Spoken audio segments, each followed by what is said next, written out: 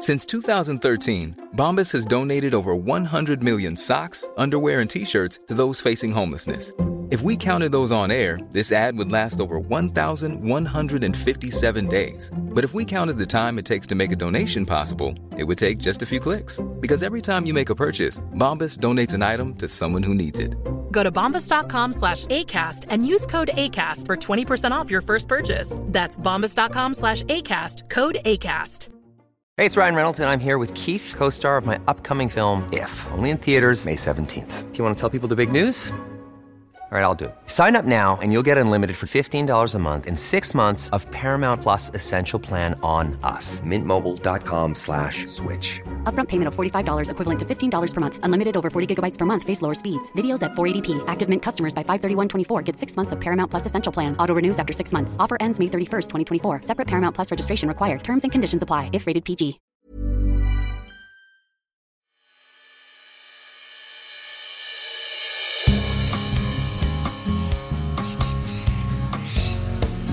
You're listening to A Little Bit Dusty, all things country, rural and outback Australia. Grab a hot or cold one and enjoy the conversation ahead.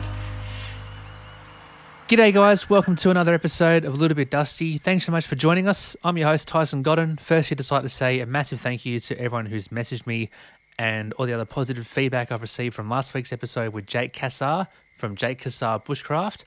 I had a wonderful time chatting to that gentleman, and it was really good to listen to and find out more about the other things that he does outside of his bushcraft courses and those things related as well.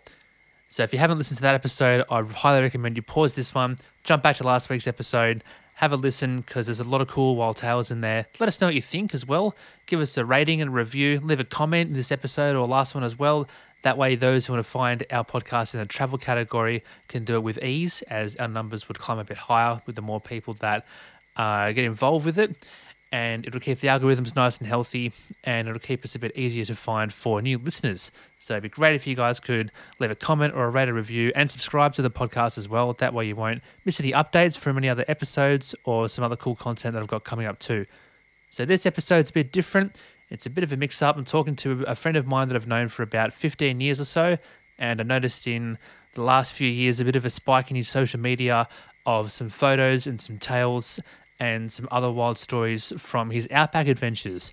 So this is Isaac Holmes. He's a very sharp, wise gentleman, and I really enjoyed this chat with him. I hope you guys do too. Like what I was saying with the Jay Cassar episode, at the end of this one, if you enjoyed it, please give us a comment, a 5-star rating and a review as well. That way it makes it easier for new listeners to check us out, and it keeps the algorithm's nice and healthy too. We're also on Instagram.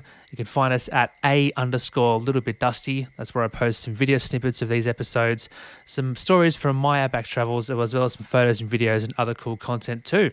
But with saying that, let's get into this week's episode. Enjoy this conversation with Isaac Holmes.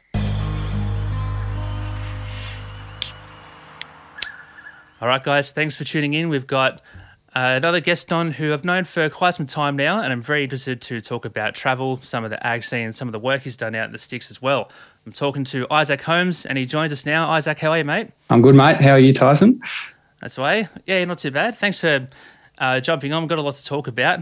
I've seen a lot of things over your social media over the last kind of 5-6 years, and you've gone from, out clubbing into out in the sticks. Where did it all kind of stem from? What drove your inspiration to get out there in the first place? Well, mate, look, like yourself, I grew up on the northern beaches, and I, was into surfing and partying, and enjoyed the good life that you get at the northern beaches. But at the same time, my parents had split when I was younger, and my old man actually lived down in a place called Royalla, which was just south of Canberra, and he was on a decent bush block down there. So it was actually kind of my whole kind of interest in the country, kind of came from then when I was actually a young boy. And it was probably when, as a young lad, my father used to read me poems of Banjo Patterson. Things nice. Like the Man from Snowy River, Waltzing Matilda, Clancy of the Overflow. And there were just some parts of those poems that just, took me visually out into the bush and out into the outback and, doing activities like droving and, So it stemmed from there. And like, I'll just read some points here from the poem Clancy of the Overflow. And if your listeners know it, they'll recognise it pretty well. But it was basically Banjo Patterson sitting in his office in the city, and he's writing to his mate Clancy, who he's met out in the country, and he gets this reply back, and it was all via handwritten notes in 1889, and he goes, the reply is, Clancy's gone to Queensland droving, and we don't know where he are. For a drover's life has pleasures that townsfolk never know. And it was just this whole kind of story of Banjo Patterson sitting in his office, and he's seeing Clancy, and he's visualising him out in the bush, and living this kind of adventurous life. And he's saying how he wouldn't mind trading his position in the city with Clancy. Little stories like that have really sunk itself in my mind. Another one is when I was out in the bush on Dad's property walking around. Dad had given me this three CD Johnny Williamson album, so I was just kind of ripping through all the classics, like True Blue and very nice, Old Man Emu and stuff like that. So rip wood shit. all those good ones. So that's kind of where it started from, mate. As a young man, that's where that kind of vision came from. Yeah. Oh, there you go. Speaking of books and poetry and that sort of thing, one of the guests I've had on last series, Ron Pike, he had a book out recently called My Australia, The Musings of a Bushy Patriot from the Riverina, and it's got a lot of poetry kind of style that you'd enjoy, I reckon. I'll send you a link to where you can have a gaze and absolutely buy the book, because it's a ripper. It's got short stories of how he grew up in the 40s to this really characteristic and just beautifully well written poetry that I haven't really read before. It's done with a particular style, so I reckon you'll enjoy it. Ripper. I'll send you a link after this. Absolutely. So, but when did you start actually getting some hard yards in and into the thick of it and start working out there? Because you've done a variety of jobs in all sorts of rural and outback areas. You mind taking us through a couple of the different jobs or gigs that you've done, and how you got into doing that kind of work and what you got out of it too? Sure, mate. Absolutely. Look, I finished high school in 2010 and I wanted to join the military. Basically kind of swung around and thought, I'll go to uni first. So I did decided I was going to do a nursing degree, did that, got a job at Royal North Shore Hospital, started off as an oncology nurse and then moved into intensive care. And it was there where I kind of really found my feet. I really enjoyed it in the ICU, and I did a postgraduate in critical care nursing and was in there for about 5 years. I loved it, but it was also a kind of point in my life where I was like, I just want a bit more, And it was at that point when Olivia, my partner, and I decided to abscond and kind of run away to the bush as such. And that kind of how that kind of came about, interestingly, was through a patient of mine that I'd actually met in the intensive care. So, his name was Jamo. He was a young fella, and he was a farmer from Mountain Barradine, near Canamble. Whereabouts is Barradine? Okay. Near Canamble and Dubbo. So he'd been out there and he was involved in a motor vehicle accident and had a high C-spine injury. So he was with us in intensive care for months, and he was knocking on heaven's door for quite some time. And we just got on like a house on fire. I became one of his main nurses, and great relationship has stemmed there, and we can continue to further that now. But his sister, or two of his sisters, actually lived and owned stations in Western Australia, one of which was Quobba Station and the other was Wooramel Station, and they're actually not very far apart from each other. But, our relationship, myself and Jamo, continued. As he was discharged from ICU, we went to the ward and then went to rehab. We stayed in contact. And then we were on the phone one time, and I was kind of at that point where I was like, I just want to get out. And I was thinking about Livy and I going and doing a road trip up north in the Kimberley. And he goes, mate, well, you should have a chat to my sister and see if you can do some work. And I was like, I'm thinking like swing by for a week or two and, just kind of do something. Anyway, I got in contact with Cersei there, and she said, look, we'll be able to figure something out for you. If it is something, you just want to swing in, we can sort that. But if you're interested, look, we'd happily give you the the full-time position that we've got for the season. So I thought, bloody hell. Okay. So I got in contact with Livy, and Livy's a lovely young lady from Dublin in Ireland. So hardcore city girl. And I wasn't all that confident that she'd be keen to go, Big old change of scenery. Yeah. Anyways, she was probably more excited and keen than I was. So once I kind of had that tick of approval, we just went, bloody hell, let's do it. So yeah, that was kind of the lead up to us, getting out into the Outback.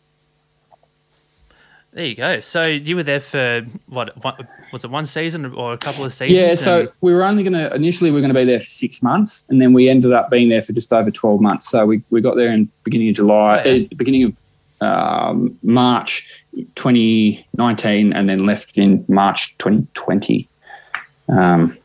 So yeah, it was good. It was really good, and it wasn't as though nursing was something I didn't want to leave nursing because I hated nursing, but I will make the point that it was, some of the things you see in the intensive care unit that really actually pushed me to go. More so, no one decides to the morning they wake up that, hey, I'm going to end up in ICU. No one goes, yeah, I'm going to book that sleep in.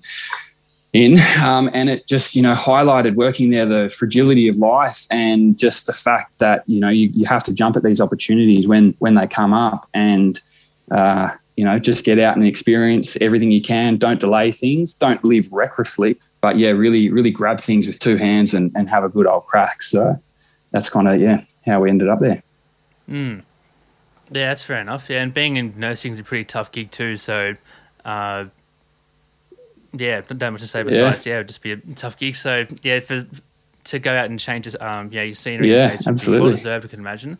But, what you're saying before about taking opportunities, one of my good mates who used to live with us, Kyle, he applied for a job in Antarctica to do service, machine service and maintenance.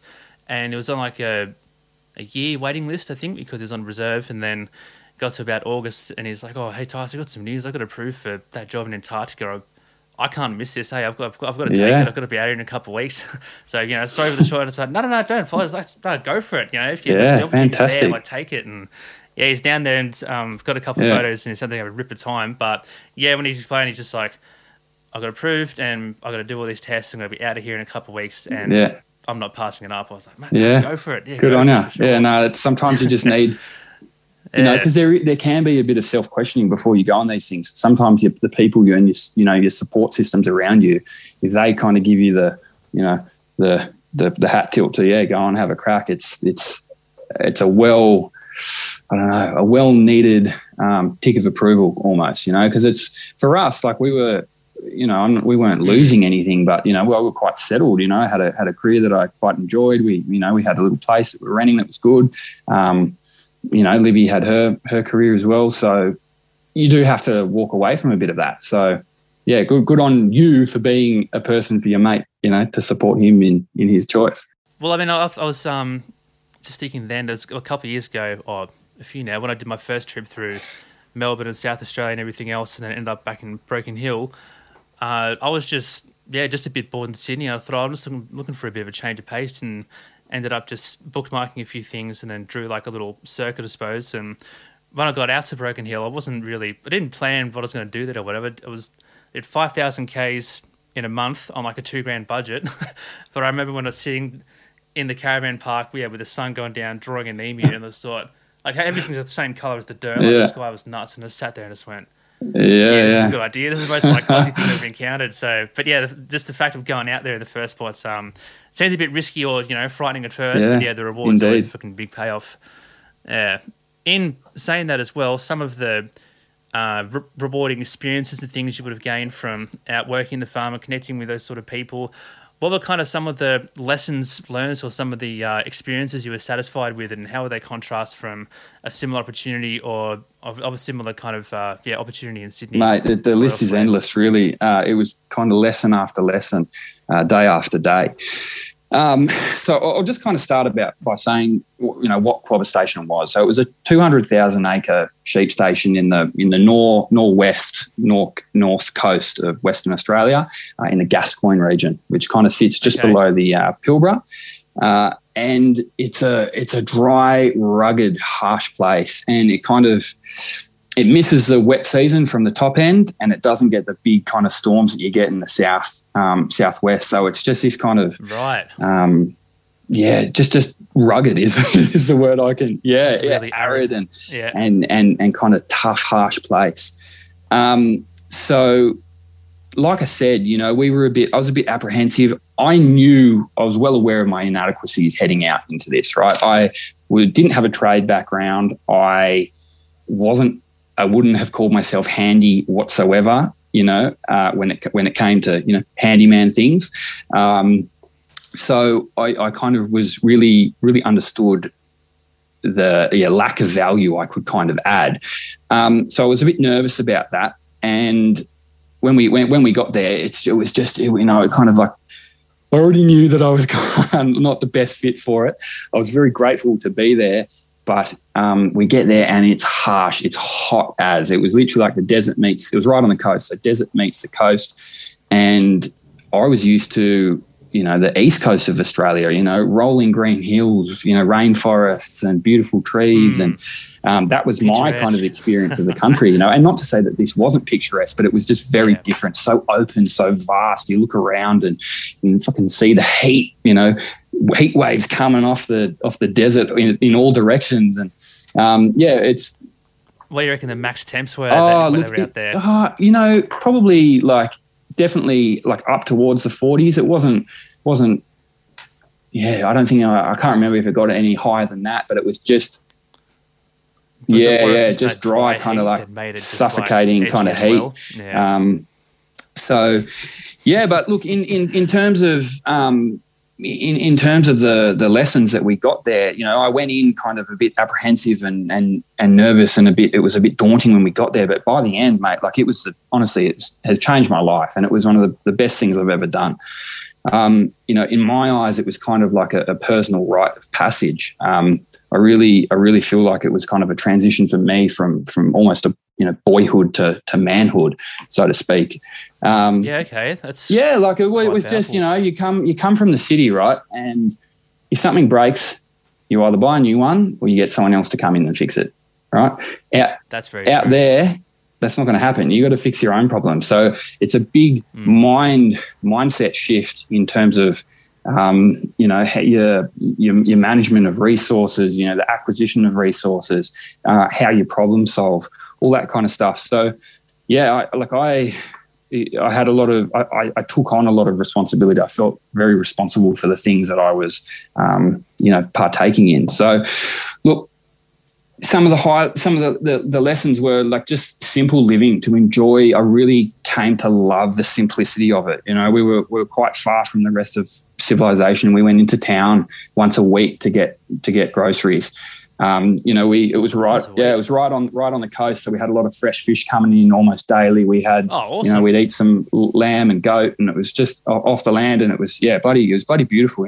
But you get simple joys from simple things. Waking up early and seeing the sunrise, and it's just rip cranking. You're like, holy smokes, I can't believe I'm part of this. Even like our house, we lived in this. We lived in the Bower. That was the name of our little kind of cabin. It was this old little joint. Didn't have had water inside, but you couldn't drink out of it. So every day or two, I'd have to run up the homestead and collect drinking water with jerry cans. And the dunny, you had to run outside onto the deck to go into the dunny, and just different things that you wouldn't experience in the city. Again, adds to that responsibility. Totally, and it's just simple. It was almost refreshing. Like, I love that.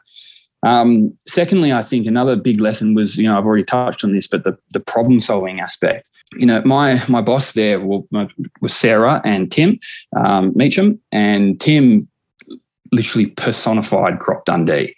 He was capable, commanding, and just weirdly calm, like so confident, and just was absolutely all over everything, was a superstar. He was the Sparky. He was the builder. He was That's the kind of person you want to teach you, I suppose. Totally, absolutely, yeah. Not his first rodeo. No, indeed, and that's just being sculpted in after a lifetime of having to do those things for himself, But he kind of, when we got there, he sat me down. He said, "Mate, look, don't come to me with a problem unless you've had a crack with a solution." And you're kind of sitting there going, holy shit, righto. But just once again, changed my mind, mate. Because you come across problems every single day. Like, you're out there. And normally I would have been like, whoa, I don't know what the hell's going on here. You come across something to do with a bloody, I don't know, one of the windmills or one of the bores or whatever, tanks and all this kind of stuff, or a lot of the machinery that I had no experience with. And I was like, okay, well, I can't go back and just say, it's buggered. So I have to actually use my mind to think about what's going on. How do I fix this? This is meant to be coming in here. It's not coming out. So what? Was it pressure? Is it, what's the problem? And that was probably one of the most valuable lessons I will take with me, just to face problems, but at least have a crack of a solution. So that was awesome. And kind of furthering to that, like at the time I was reading stuff about in investing, and one of the investors that I follow is Charlie Munger. And he talks about mental models. And he basically, what he refers to mental models is taking the big disciplines of life and taking these models and theories from them, right? So the big disciplines being biology, chemistry, mechanics, law, the list goes on, and just taking kind of big specified models and theories from them and applying them to seemingly abstract and unrelated problems. Ah, right.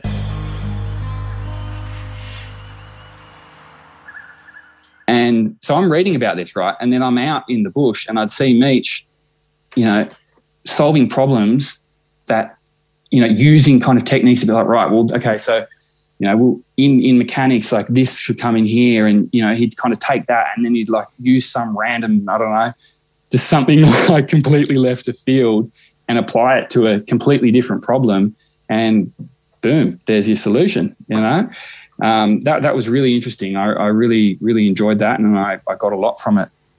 Another lesson would be just how important and how impressive it is for children to grow up on the land. So I'd been there at about 3 months until I first met Sam. Meachams had 3 children, Luce and Tess were the 2 girls, and they were in university, and there was young Sam who was down in Perth at boarding school. How old is he? Anyway, Sam, at the time, I think he was about 15, about to turn 16. Anyways, young Sambo comes up on his school holidays. I've been there for 3 months. This bloke added about the same value as 4 clones of me, and I was just here on going, oh my God, I'm getting paid to do this. Yeah. And this little fella's come up and he was just, bloody showing you up. God, it was just, it was just so, big time. And that was all right. That was awesome. Good to see. And, he was just so capable for a young fella. He's going, oh, Dad, we need to, we're out fixing some pipes, and he's saying, oh, we should do this and dig out and concrete this and yada, yada.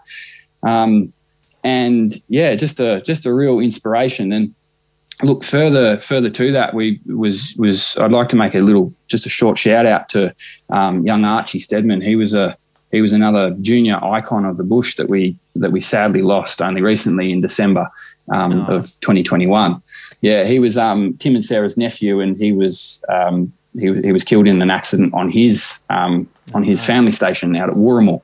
But he and Sam together literally blew my socks off, and they probably impacted me and my thoughts on how I want to raise my own children. More than they'll ever know. But yeah, young Arch, he knew his way around an engine. God, I don't know, in more detail than a bloody mechanic. He was all over it, and he was good on the bike and good out chasing stock. So yeah, unfortunately he's no longer here with us, but his inspiration will stay with me for a long time.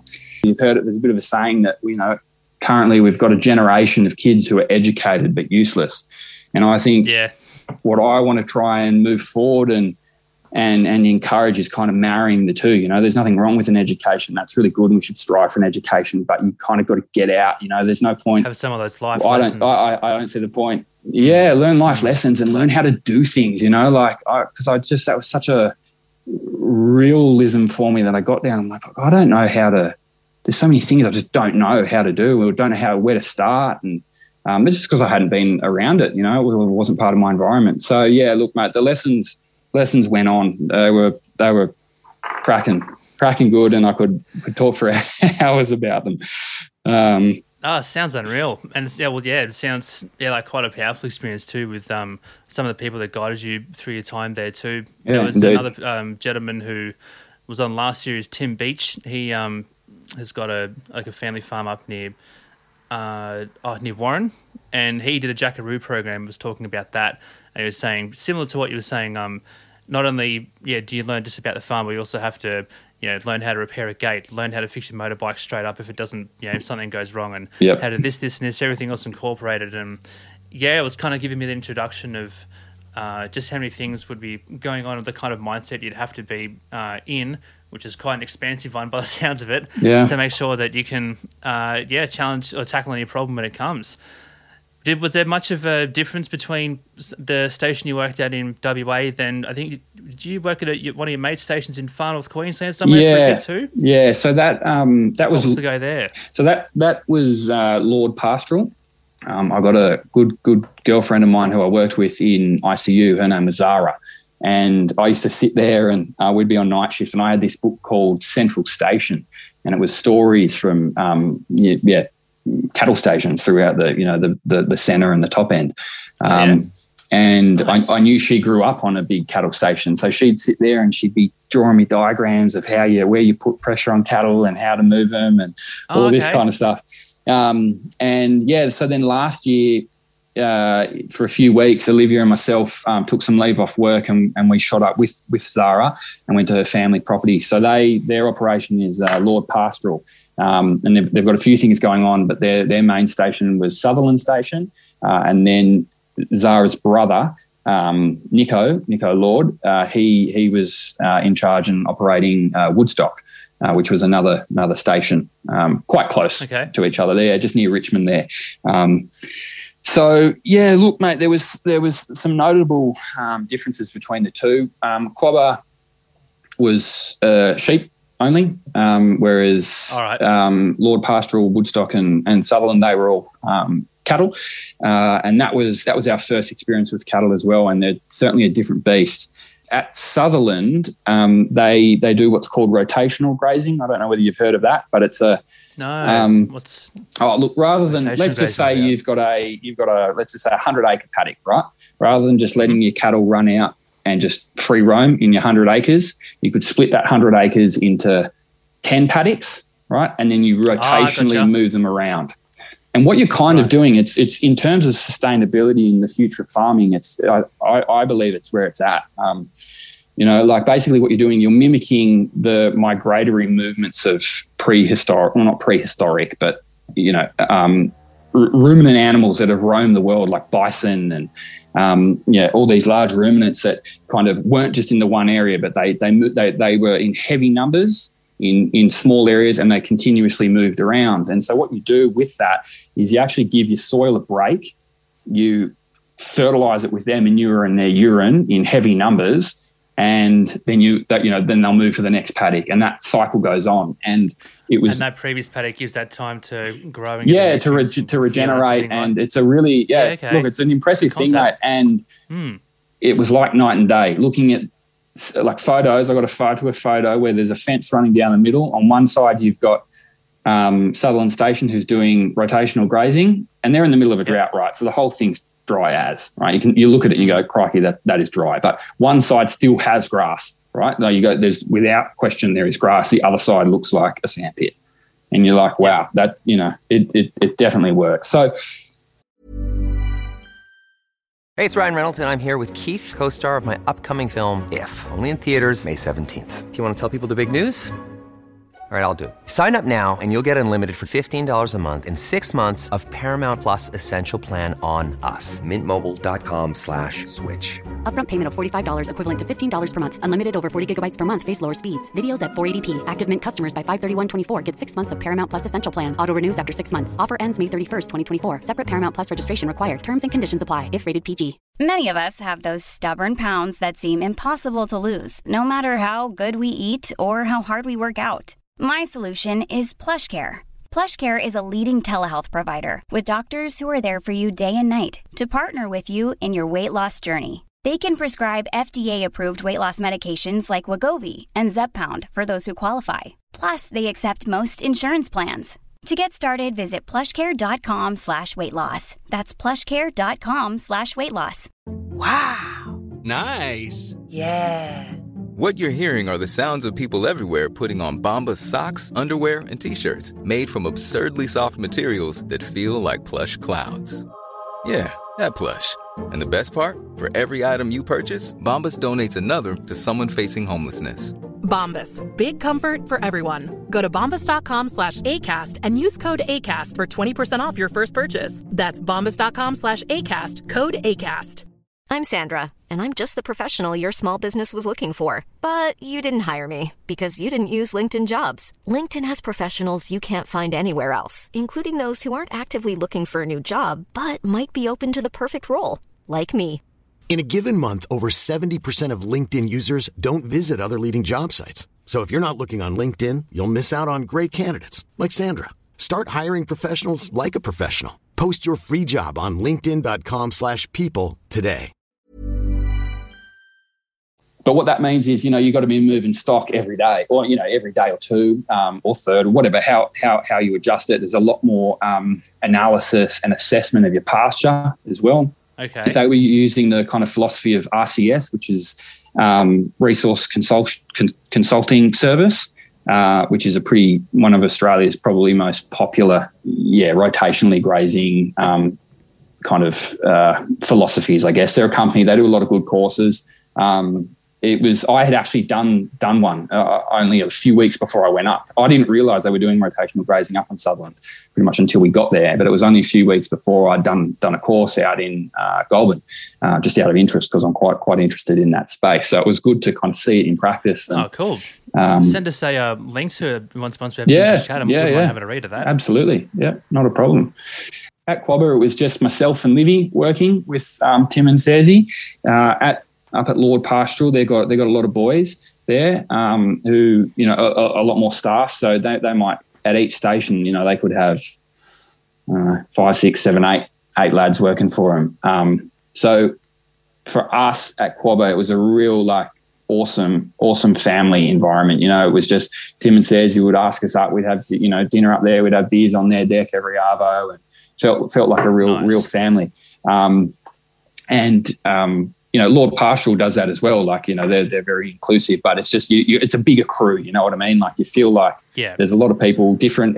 There were different positions. So you got the head stockman, you've got second in charge, all that kind of stuff. So bit of a different feel there. Yeah.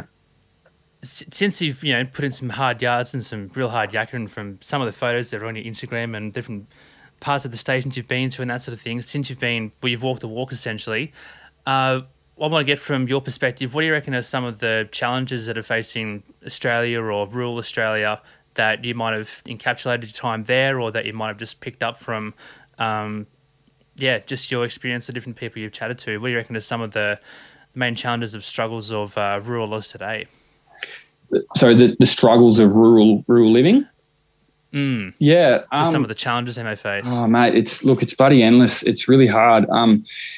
It's a pretty, when you're working, and I say working with nature because you have to. I think there's a lot of people out there who probably try and work against it, but you're pretty much always going to lose, whether that's your sanity or just the battle in general. So you have to learn to work with nature, and with that, I think it teaches you, a kind of level of stoicism and calmness, just to accept simply what is. And that's what I found most impressive. A lot of these people, you know, they'd face these problems, and I'm kind of waiting for the blow up, waiting for them just to, you know, lose it, and they just keep chipping away at it and figuring out, right, okay, we can't do that, we'll do this, and just keep filtering through options and ways to kind of get over this. But yeah, look, mate, like I said, especially in Quabba, that was tough. We were right on the coast, right? So anyone who lives, like, I'm talking on the coast doorstep, knows what rust is. Everything had a short shelf life. Everything turned to rust. So there was, you know, the poor buggers, like, that just everything was kind of breaking. You know, everything had a short shelf life and would kind of rust out, you know, pretty quickly. So there was always jobs to do, always things to fix. It's just kind of, like unrelenting, continuous problem solving. And it's, you know, it's hard to get things out there. So everything you take for granted in the city, power, water, waste removal, everything like that. That's an important one. It just doesn't come naturally, right? You don't just go, like one of the times we were there, we had, we lost water pressure. Just a bit of water pressure was lost in our sinks.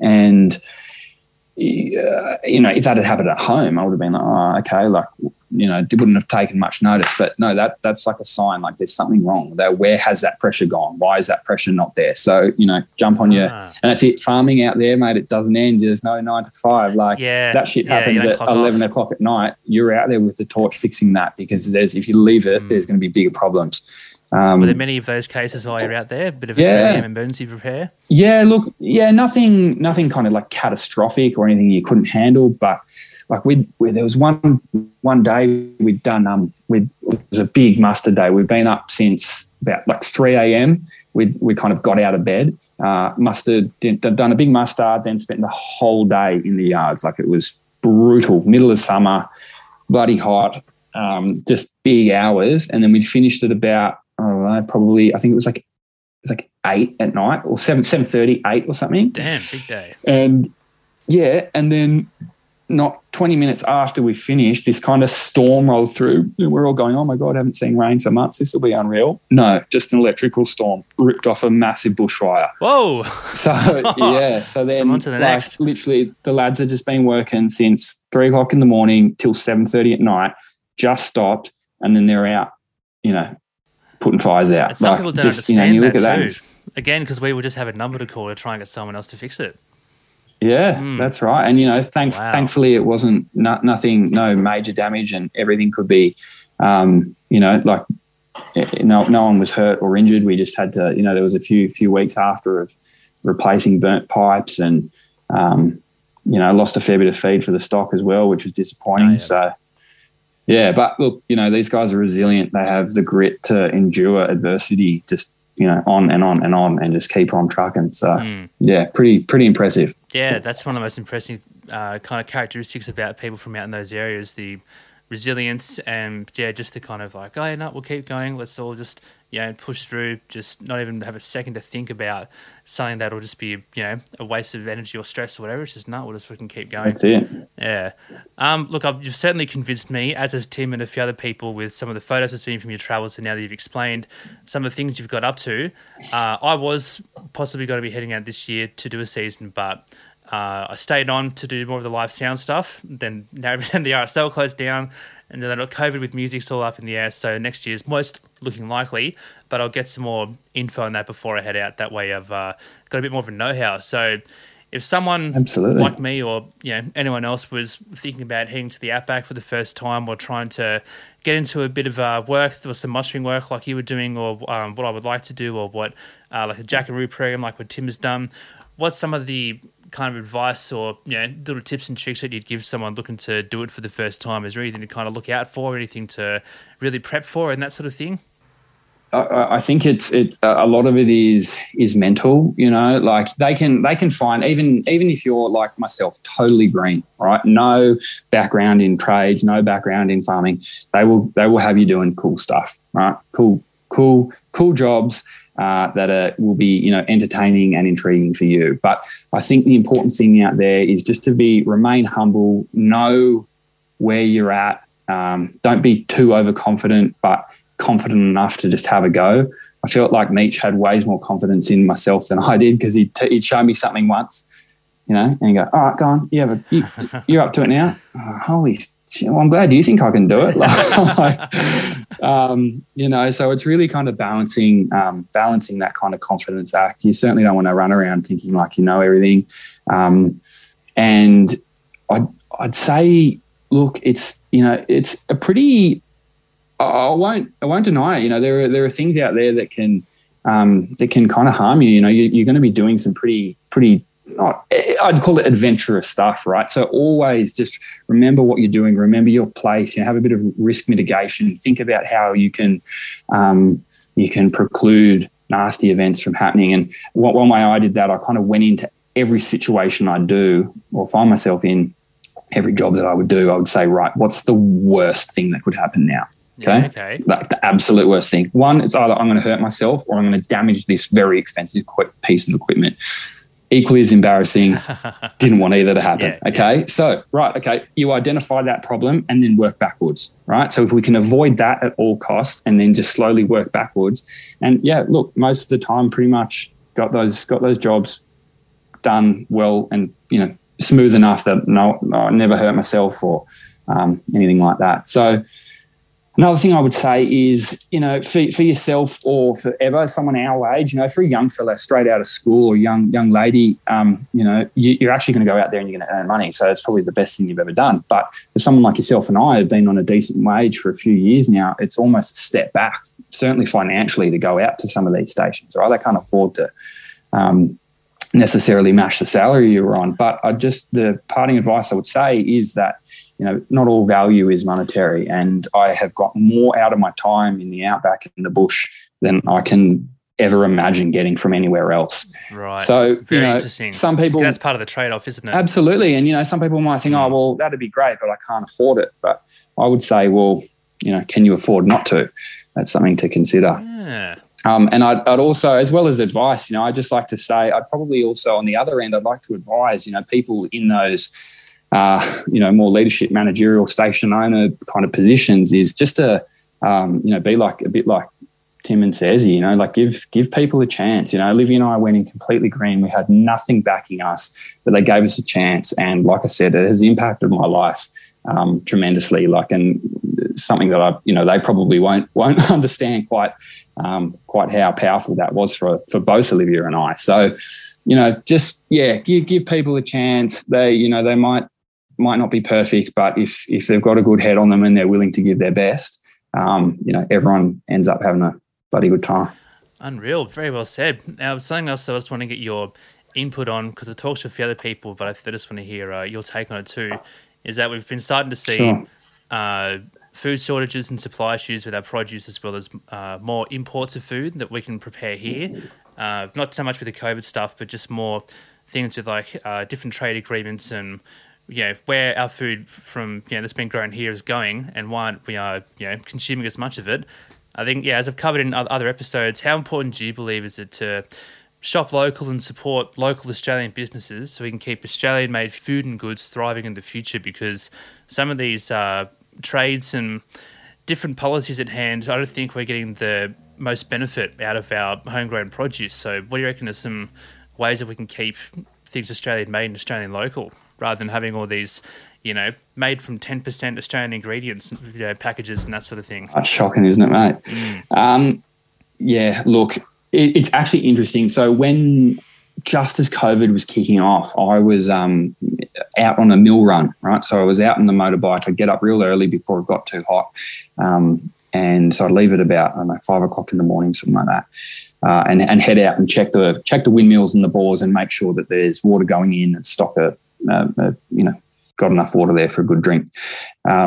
Yep. And I was out there, and that could take a few hours, right? So you got a fair bit of time to sit there and think about stuff. And COVID's kicking off. I'm thinking, crikey, this is before we knew what COVID was. I didn't know whether it's a flesh-eating brain disease or something. And you start running through your head, and I'm thinking, crikey, am I going to is this going to erupt into some Mad Max apocalypse event? Where full supply chain shut down, and that just I was like, once I thought of that, I was actually starting to plan. I was like, right, we got fuel, we got food, going running through all that kind of zombie apocalypse stuff. But it, kind of a bit further than that, it kind of made me realize, like, no, like it's really important, I think, and people in the city, like, not everyone can achieve this, but just to at least try and get on the land, or try and get some kind of investment or some deal with like local farmers where you can try and like even just buy a whole cattle, or half a cattle, half a beast, whatever, and at least have the ability to freeze it or whatever. But I mean, personally, like I endeavor to live off the land, and at least not at kind of like a station level, but at least be able to feed my friends and my family in the event of things heading south. Yeah, how do we get people to want to buy 100% Australian, products? I think there needs to be more education on it. I don't think people think about it. Food is a commodity that people just guzzle down. Do they look like, unless you're health conscious or, conscious about, where your food comes from, which, it's the average person, I don't think necessarily always is. If they're buying from big supermarkets, your Coles, Woolies, Costco, all that kind of stuff, I don't know if they're looking at where that comes from. And does it matter? No, because it just makes, I'm not hungry anymore. So I think there needs to be a bit more education and surrounding that. And I think, like, look, people kind of outsource responsibility a lot. And, there's a big push for, we should have the government do this, we should have the government do that. It's like, yeah, but what can you do as an individual? Where can the individual come in and go, right, okay, I'm not going to shop at those big, that's a good point, big, global chain supermarkets. I'm going to like go to my local, try and find a local farmers market. Oh, it's in the next town. We don't have one. Righto, drive. Like, sometimes you just got to make some changes in your life. And we vote with our dollar. I think your money is powerful, and that's the direction of your decision is represented through where you put your money. So I think people there needs to be more education, more talk, and then people actually going out and supporting local farmers. Whether, like, the paddock to plate has just erupted. Like, you can get good quality meat from meat, eggs, even veggies, literally delivered from the farmer to your house. Yes, you might have to pay a little bit more, but what's important to you, the continuation of our national agriculture. Our economy, your health, like, who wants to eat imported packaged foods? Maybe some do, but that's not where I kind of sit. Yeah, well, that might not be, again, that they're thinking about it that much. As Scott Graham from Mirror Book of Pork up in northern New South Wales, he was on this series, he said, eat less of the better stuff, and just be, take the extra 2 seconds just to either look at the back or try and read the story of, where it comes from. But voting with your dollar, you haven't really thought about it that way. That was a really good way of putting it. Yeah. Isaac, we're near the end of the episode. Is there anything you'd like to leave the listeners on, or give a few tips for anyone wanting to visit the bush or the Outback? I think we kind of covered that before, or just anything else that you'd like to leave the listeners on, or anything else that haven't really, something for them to check out? Look, I'd just say just get out there, support your stations. A lot of the stations do station stays, so you can actually go and stay on the station. Cool. Yeah, that was a big part of Quabba's operation as well. They had two places to stay. You could stay at the homestead, and you could also stay at Red Bluff, which was a campsite up north with an incredible surfing wave. So I would advise just getting out there, supporting the whole industry. I would also say, like, if you find yourself in a job, and especially as a young person, I think when we were up in Queensland, I was chatting to a lot of the young guys up there, and I don't think they truly understood the value in what they were doing. We just work on a station, everyone does it or whatever. Coming from the city, coming back to the city, taking those skills, like, that has propelled me. And I feel like you might talk to someone in the bush about it and they go, oh, righto, whatever. That's, everyone does that. Come have a yarn to someone in the city and tell them you've been out in the Outback and you've, chased cattle or sheep. Like, that's incredible. People are fascinated by it. It's a great topic of conversation, and it's a thrill. Like, we go. I remember the first time we went out mustering, we left at met at the shed 4 a.m. Right, dark as. There's eight of the lads are all there on the bikes. Meech is giving us instructions. I felt like I was part of the friggin' SAS. Like, I felt like I was on some operation. Cool. You know what I mean? And then so we jump on the bikes. We're heading out, and literally as we're driving out, I find out I got the motorbike without the friggin' headlight. I was like, oh my God. And everyone's just like, we're off. We're taking off. No one's stopping to sort. So I just had to all right, I'm just going to have to cop this. So I'm driving in the pitch black and I could see the fella in front of me. He had a light. So we were going over sand dunes and his light would light as he was going up, it would light up, but then he'd disappear and then it would go black for a few seconds. And the bloke behind me's headlight he'd reach the peak and it would light up. And then, so it was this constant wave of that's classic. Light and black. And then you see the sunrise and you're heading out and you've been told on a map where your positions are. And I'm just going, this is so cool, right? It just doesn't get better.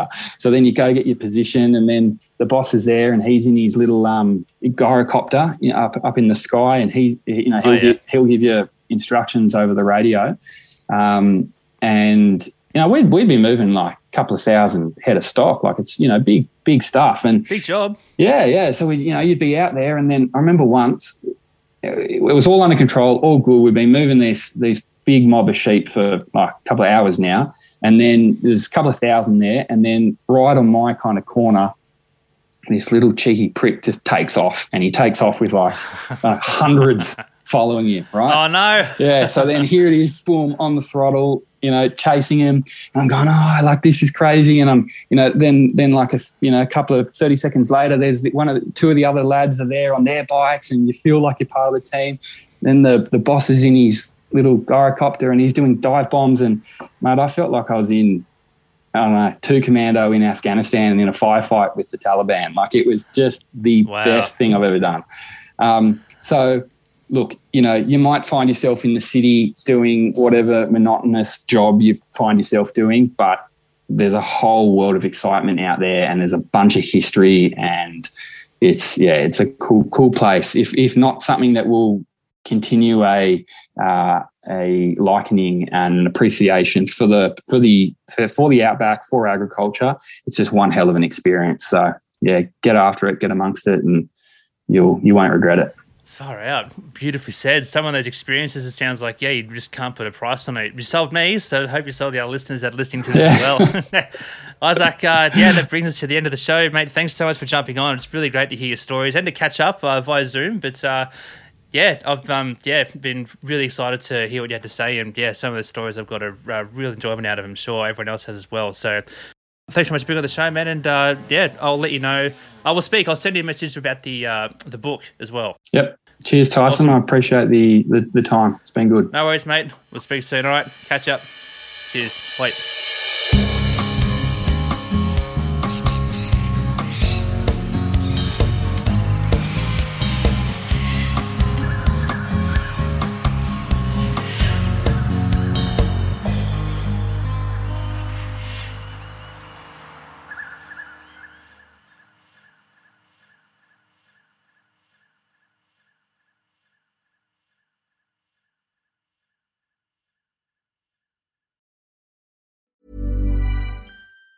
Planning for your next trip? Elevate your travel style with Quince. Quince has all the jet-setting essentials you'll want for your next getaway, like European linen, premium luggage options, buttery soft Italian leather bags, and so much more. And it's all priced at 50 to 80% less than similar brands. Plus, Quince only works with factories that use safe and ethical manufacturing practices. Pack your bags with high-quality essentials you'll be wearing for vacations to come with Quince. Go to quince.com/trip for free shipping and 365-day returns.